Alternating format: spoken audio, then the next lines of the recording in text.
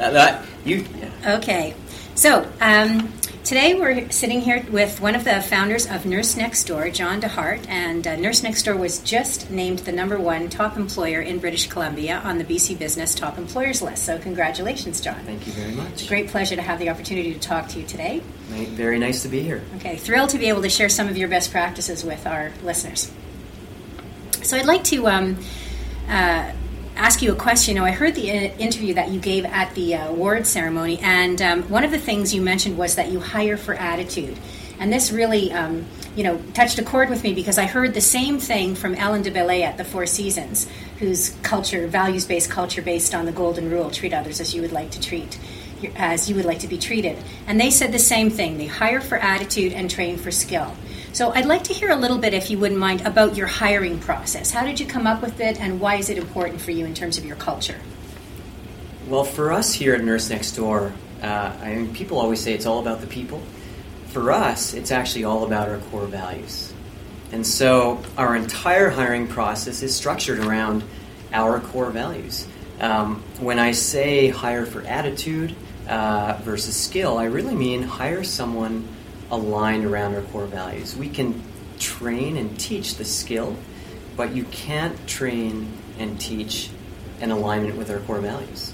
And to us, it's the golden rule. It's the most important thing to us. Not everybody is aligned with our core values, but to work here, you have to be. So everything really starts based around our 4 core values. So I talk about values-based hiring in the book, and obviously that's what you're talking about, is the importance of hiring for your values, so that then once an individual comes into your workplace, they're able to then live those values. That's right. I always say, when you have your core values alive in your company, they attract the right people and they repel the wrong people. So we're very strong with our core values, because core values are like bees to honey. Mm-hmm. If you really have them living, you are going to attract like-minded people who share your values, and they will flock to you. At the same time, if they're really strong inside of your organization, they are going to absolutely repel the wrong kind of person, and that's what we want here. Right.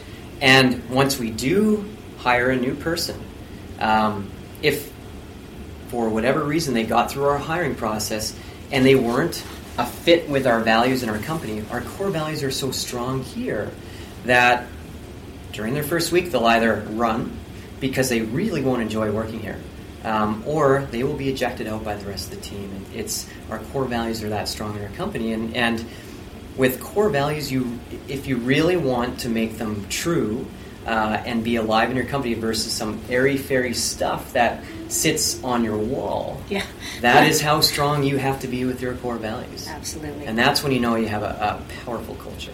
Okay. Now, one of the things I also heard about or read about, I can't remember, the innovation question that's part of your interview process. And this really interested me. Could you tell us a little bit about that innovation question, what it is and why it's important for you? I sure can. So, find a better way is one of our 4 core values. And during the interview process, we have questions tailored around discovering if that person is a core value fit. And so we take questions for each core value and we put them into our interview process. Find a better way is one of our core values. So during the interview process, we have a number of questions that will determine if this person can really find a better way, if they're truly innovative, if they can adapt to a new environment and new things, because we're on a journey of continuous improvement. Mm-hmm. Things will always change here. And it's so strong that if you're not open-minded and you don't love change, you really won't like working here. Okay. So an example of a question to find out if a candidate truly can find a better way. We may ask during the interview process a simple question like, how would you change this interview process to be better? How would you do it, and why would you do it? And that's just a simple example of asking a person a question to see if they're a fit with your core values. And now another interesting thing that you just told me about that I think all of our listeners would be interested in is the fact that you bring in multiple individuals for the initial interview. So you said there's an interviewer who's the rep from the company, and then you bring in up to 8 potential candidates, and they're all interviewed at the same time. So can you talk to us a little bit about the rationale behind that process? Right. It's actually it's a really fun process, but again, we're looking for culture fit. So we've really identified who is the right fit for our company, and then we structure everything around looking for recruiting and looking for and hiring that person for a culture fit. So an ad may go out and it will say something like, company obsessed with core values, looking for like-minded people. So right away, people get it. Mm-hmm. This company really takes their core values seriously. When they come to interview here for the first time, they're invited to a group interview. And we find a number of people will not come to a group interview. And guess what? We won't hire them. Right. Not a culture fit. Right. Right? And so we do the group interview process. It's a way to see a lot of candidates. We get 200 applicants per position. Wow. So we find a lot of gems that we may not hire because of their resume. We actually end up hiring a lot of gems because of the interview process, or the group interview process. But it really is a way to find out if they can find a better way. So if people are open to coming to this crazy group interview thing, we at least know they're like-minded. And then we ask a number of questions during that group interview process that you can only do in a group interview to look for other core values of our organization. Can you give us some examples? Yeah, my favorite one is, it's actually the very last question. Hopefully a lot of our candidates don't listen to this podcast, but we'll often get people to stand up at the very end and we'll say, if we could hire one other person around this table, who would we hire? And everybody has to answer that. And one of our core values is admire people. And that core value really stands out in the person when they answer that question. Right. Great. So you've told us about two of your core values. I think I'm wanting to hear, and I'm sure our listeners are wanting to hear, what the other. You have 4 core values. So maybe you could tell us sort of what they are and how did you develop them? How did you come up with those values? I'll start with how we develop them. So where I find a lot of companies go wrong, they create core values. You can't create core values. You discover core values. Oh, okay. And so if you don't have core values in your company today, you actually do. They're somewhere. They may be buried. But you have your core values alive in your company. And your job is to discover them. Okay. And a lot of companies go wrong because they create them. I call those aspirational values. I aspire to be this. That isn't a core value. A core value is something you already live today. So what we did the Mission to Mars. It's a classic Jim Collins exercise, okay. Right from good to great.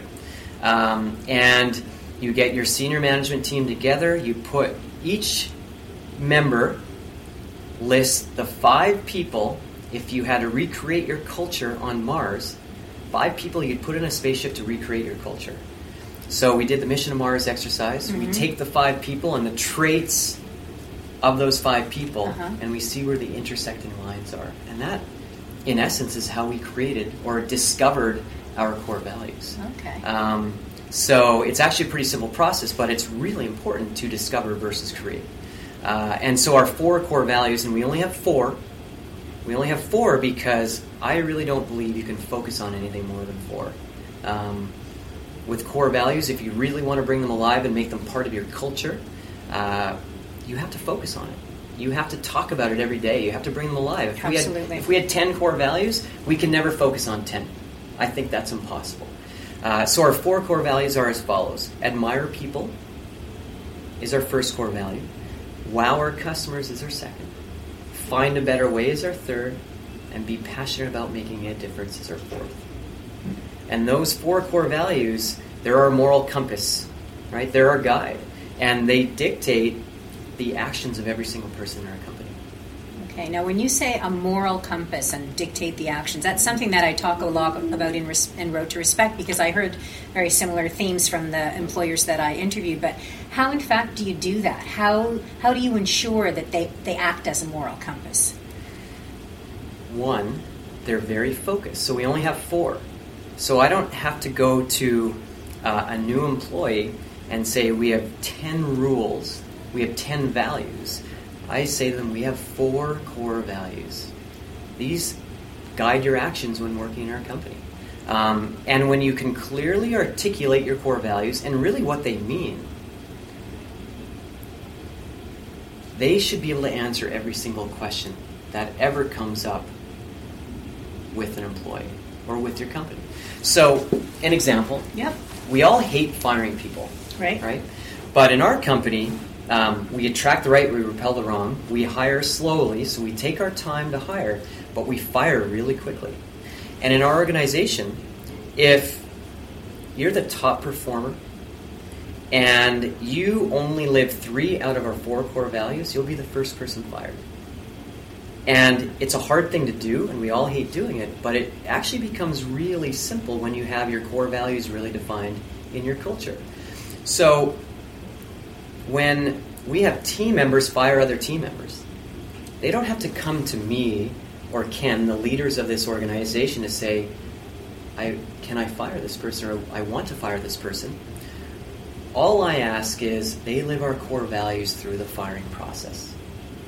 And after it's done, they'll report to me that I had to let this person go, and I will only ask one question. Did you live our core values through this process? And everybody knows that is the question I'll ask them. And so my job becomes a lot easier when I start to reframe our focus through our core values. And now everybody knows when they have to make a tough decision, they know the only question I'll ask is, did we live our core values?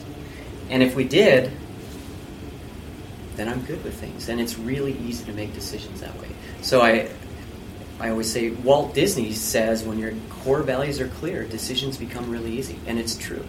So it's about going back to the values, evaluating whatever it is that you're doing and saying, are these practices, is this initiative, this practice, this idea, is this consistent with our values? That's right. If your core values truly are your core values and they're alive inside of your company, you should base every single decision around your core values. Mm-hmm. Core values takes guts to live.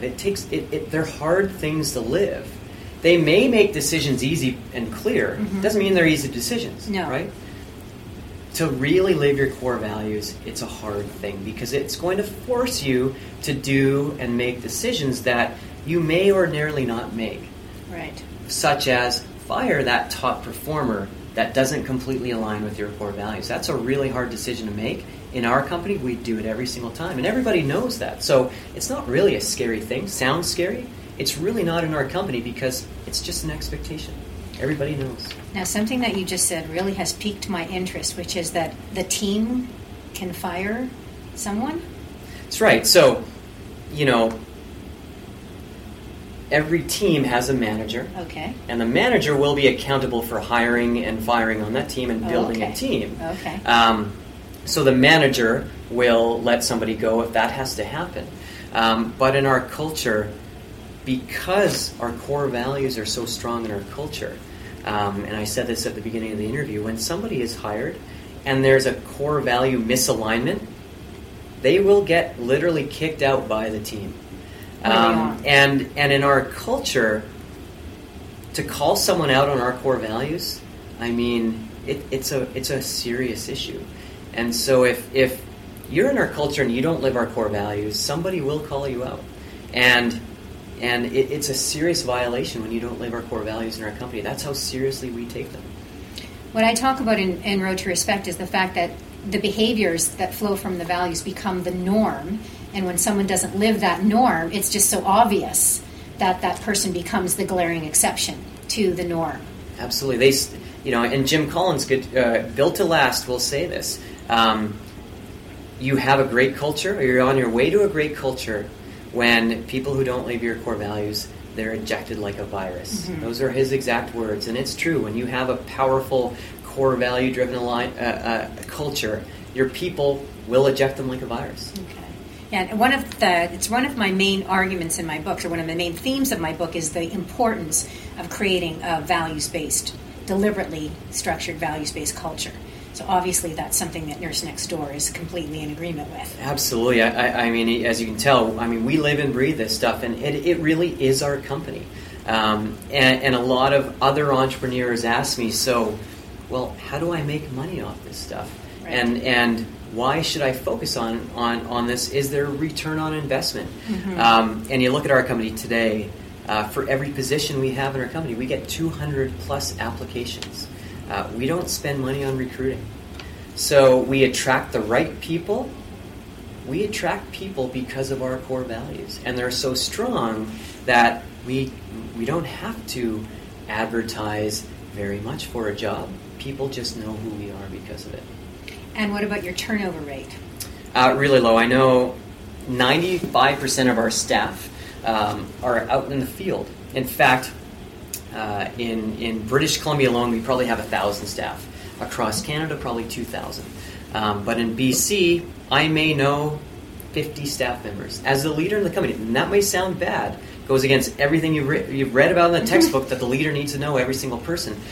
In our business, it's impossible because the majority of our staff are casual-based employees, and they go home to home taking care of seniors in their homes. Right. They don't come into the office. And so you can work in our company and really never meet me. But that is where our core values really start to tie our culture together. And it creates its challenges, but it proves why core values are so powerful. Last week we were the number 1 rated company to work for in British Columbia. And that's a challenging thing when 95% of your staff you don't know, and you will probably never see. But the one thing that glues us all together, that ties us all together, are our core values. We share them. We all share them. So the staff that are out, that are working in your franchise offices, their relationship is with that franchise, That's right. franchisor, franchisee, The franchise franchise owner? partner. Franchise That's right. partner, okay, Absolutely, I got it. Yeah. Right, and so then your relationship is with the franchise partner. That's right. So what do you do to ensure that those franchise partners are able then to take your culture and live it in their particular franchise, That's wherever right. it may be located? Number 1, they have to be a core value fit. So I've always said you cannot teach people core values. They either live them or they don't.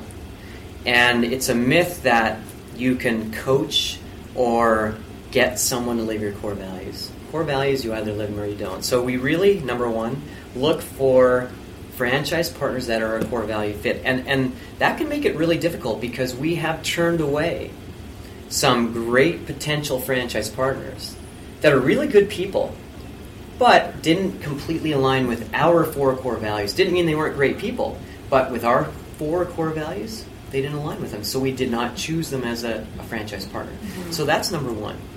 Your job is pretty easy after you do that. In training, we really focus on helping them build a world-class culture from the ground up. So they're building their business from the ground up, starting fresh. So we're teaching them the right way to do that. So Ken and I, when we started this company 8 years ago, within 4 years we had 1,000 employees. We didn't know this stuff when we started. So we didn't design our culture. Our culture sort of grew up around us. And we didn't have our core values defined, and all of a sudden we woke up one day, walked into our office, we didn't like working here anymore.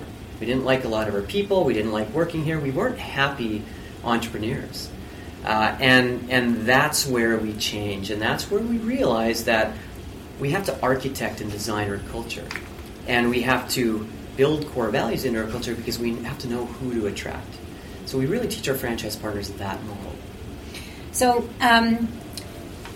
going back to something you said earlier about building your values and discovering them from within. So let's say, we have someone who's listening that is thinking, I'm not sure about my culture. Like you said, we don't think we like working here anymore.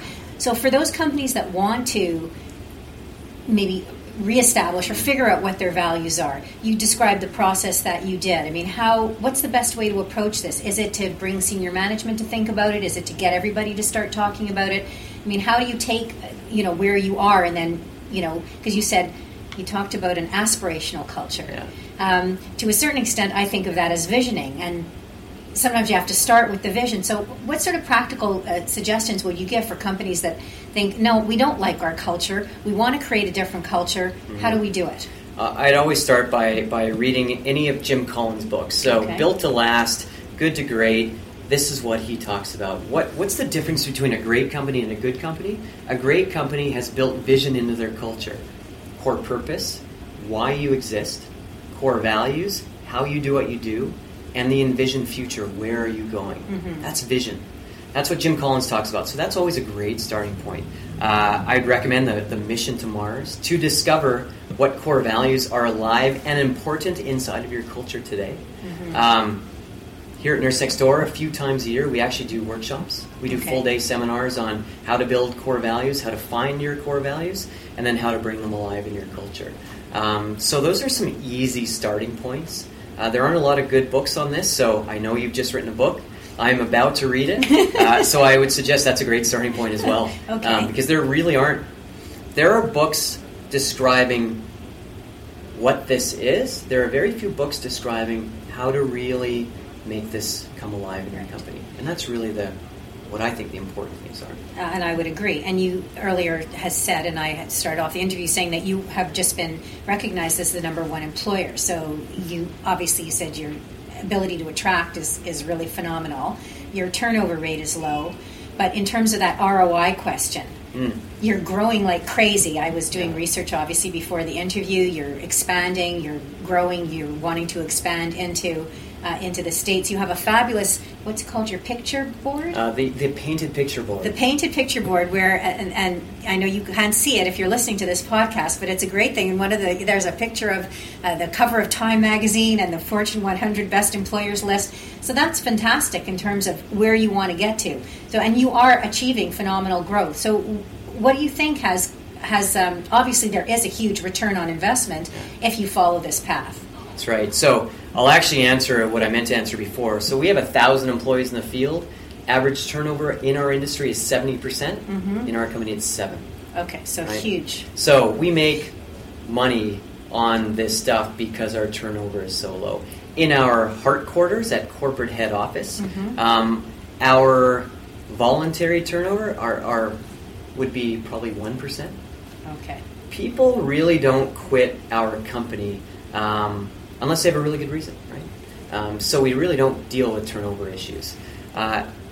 We are growing fast. We have 35 locations across Canada. We're now expanding into the U.S. And it really comes down to that vision concept where we've really built our whole culture around our core purpose, why we do what we do, our core values, of course, and our painted picture, our envisioned future. And by really focusing on those three components, it's given us the stable base to create a great culture and a great company. I always say to build a great brand, and that's what we're doing here in Canada. Nurse Next Door, will become a great brand in this country. To build a great brand, you have to brand from the inside out, which means you have to focus internally. You have to build a really great culture. Once you build a really great culture that lives and breathes your core values, only then can you really build a great brand to the consumer. Southwest Airlines is my favorite example of that, where they've built a brand from the inside out. They live their brand. They drink the Southwest Airlines Kool-Aid, and it shows in their service. Right. So that's really what we're doing here. We're building a brand, and we're doing it from the inside out. And that's our ROI. We will build a great brand starting in the inside first. Now, one of the couple of other things I wanted to ask you about, you talked about the fact that a lot of your employees are casual, quote unquote, what we think of. And I read about the mommy shift. Now, something that I blog and speak a lot about is the importance of, recognition of diversity, individuality, and how we can really support the reality of the modern family, which is no longer one parent working, one parent staying at home looking for the kids, as we just heard in the Shriver report. So the mommy shift obviously was of great interest to me, and I wondered if you could talk a little bit about how that shift originated and why that's important and how that fits with your culture. Absolutely. So we realized when we find the ideal caregiver, our caregivers are probably 95% of our workforce. They're the ones who actually go out and care for the seniors in their homes. We realized a lot of them are moms. I mean, a lot of our caregivers are women. They're between the ages of 30 and 40, and they need to work, but they also have to dedicate their life to their children. And so really around Admire People, how can we make this work for our employees? And as we sort of got up in age, we started 8 years ago, as we hit sort of year 5, our employees were starting to have babies. So how can we really keep getting them some money and keep their, life balance of taking care of their kids intact. And we came up with the mommy shift. We realized that we had a lot of clients, if we went back to them to say, would you be able to have us from 9 to 2 instead of 8 to 4? And a lot of our clients would say, yeah, if you can find me the right person. So we tailored an entire shift around a mom's schedule. Okay. Right? So they work between 9 and 2. They could drop their kids off at school, pick their kids up after school. They could have their Fridays off when professional D-days came. Holidays, they could have holidays off. And our clients were okay with that in specific situations. So that's the mommy shift, and again, an example of our Admire People core value. Right, and but you are a 24/7 operation. Absolutely, yeah. So obviously you need to have more than the mommy shift. We absolutely have more than the mommy shift. It's a niche part of our entire employee base. Right. So then employees can say, well, this kind of shift would work for me, or this would work for me, and you have the ability, then it gives people some control and ability to, choose something that works for them, which is a fundamentally, I would argue, respectful practice. Right. Yeah, that's right. So another thing I wanted to talk to you about was your leadership practice. Is something I talk about a lot in the book, and something I'm quite interested in is power and how power manifests in organizations. And we all know, I mean, you're the co-founder, you're the quote-unquote the leader of the company, yet one of the things you showed me when I walked in was your desk in the corner. So you haven't got a corner office, you're not ensconced anywhere. So how does leadership and power as expressed through leadership positions, how does that work and fit with your values? Interesting question. I think we talked a little bit about it before. The role of a leader is to bring focus to a company. One of the big roles, bring focus to a company. And because we have 4 core values, and we have a pretty defined purpose, making lives better in our company, my job becomes a lot easier to bring focus. My job is to make sure we're always focused on those core values, that we're living our core values and we're doing and performing our business in that way, and that our people understand it. I can shed a lot of power and decision making to my people because I have one rule: make sure it fits within our core values. You may have to fire a client. You may have to make really tough decisions. I don't always need to know, but what I do need to know, and what I will always ask, is one question: did you live our core values? Is it aligned with our core values? If you can define that, and if it's a yes, you can go and make that decision. I don't even need to know. So I think by having, again, really articulated, clearly defined core values, I think power becomes less of a leadership role, right? And you can sort of transcend that power down into your culture. Okay.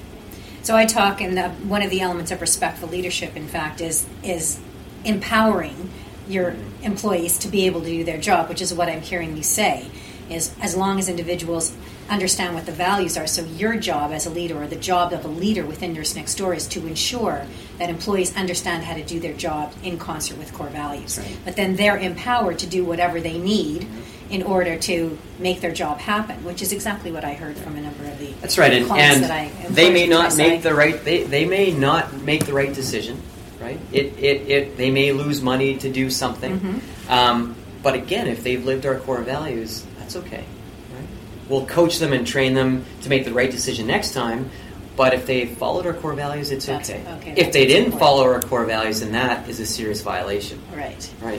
Now, we talked a little bit about innovation, and I just wanted to maybe, as we wind down, just once individuals come into the organization, how do you ensure that innovative spirit, that living that core value of finding a new way, or find a better way. How do you ensure, because innovation and creativity are 2 characteristics that with the last couple of years and the recession and all that we've seen through, we're understanding that those are critically important for companies that want to thrive and survive, is to be innovative, to be creative. So how do you keep that innovation and creativity going? How do you ensure people are feeling empowered to speak up and are able to express and bring those ideas forward? Well, this will be very repetitive.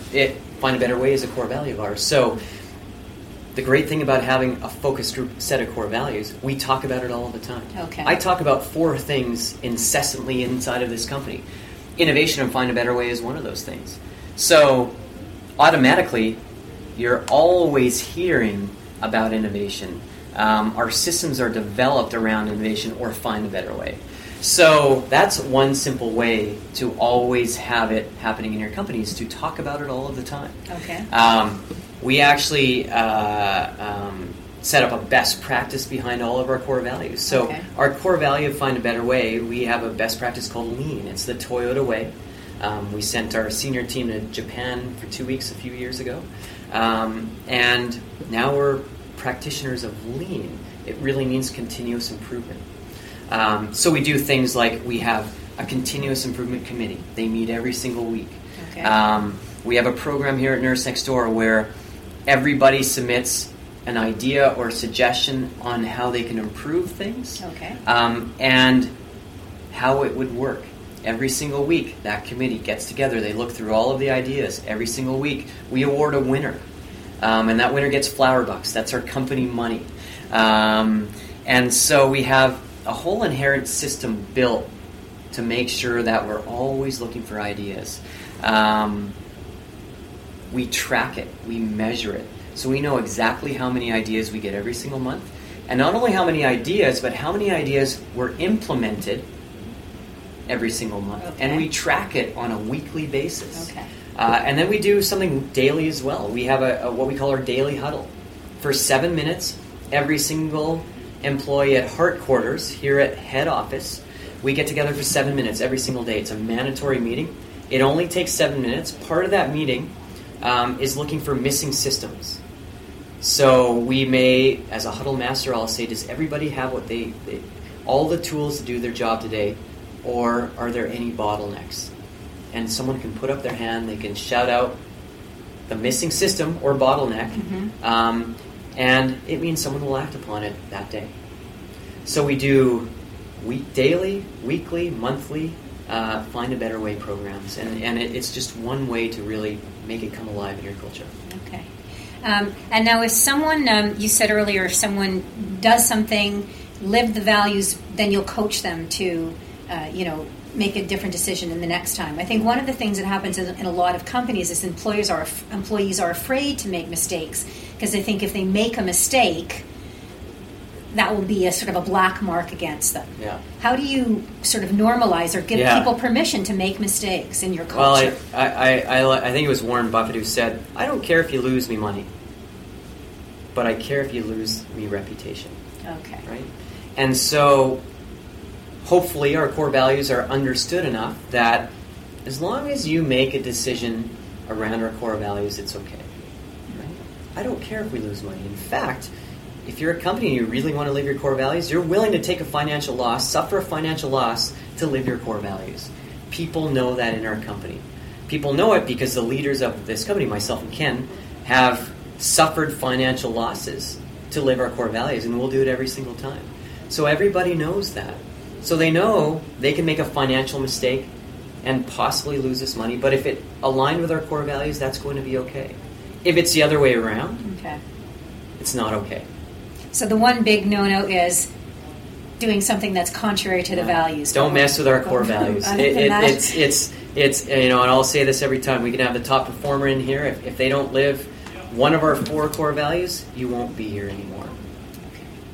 Now, I just want to close because when we met last year at the award ceremony, we had a very interesting discussion about respect and respect as a value. And you shared something with me before we started the interview about how you look at those sort of ethical values like integrity and respect. So how, because my book, obviously, and my take is very much about the importance of respect in a culture. And everything that I'm hearing you describe demonstrates respect. Yet respect isn't articulated in your core values. So can you talk a little bit about how you think about those kind of ethical values and how they fit in with your culture? Well, and it's an interesting question. If you look at the Fortune 500, out of all of the companies that have core values, 51% have integrity as a core value. Enron had integrity as a core value. So I look at integrity and respect. I call them get in the game core values. As a company, if you're hiring someone that doesn't have integrity, give them a pink slip. Don't give them your core value statements. It's just a get in the game base level. No one really should be hiring anyone without integrity or really respect, right? And so that's why I call them a get in the game core value. really, it doesn't matter what your core values are. If you're living your core values, that's integrity. That's respect. I agree. We don't have to say respect is our core value or integrity is our core value. The fact that we live them, that's integrity and that's respect. So that's really what I think about integrity and respect. What I would say, if a company does have integrity or respect as a core value, you better be doing something so uniquely different than every other company in North America that has those same core values, right? And so it's okay to have those as core values, but you better do something really phenomenally unique to live them. Otherwise, they get lost because respect and integrity can be very big, misunderstood words and concepts. And one of the big problems, and you mentioned this before, is they can often be paper values, which appear on a statement or on the wall, which is sort of the first chapter of the book. That's right.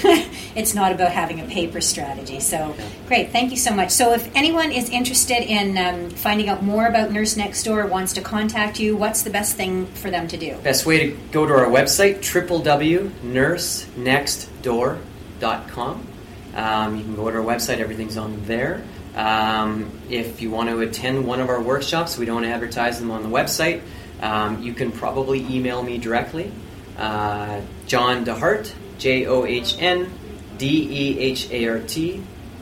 @nursenextdoor.com. Okay, and I think another thing that you have that people might be interested in is I read about you have tours of your facility. We do. It turns out because we take our culture so seriously and we do some pretty cool things here.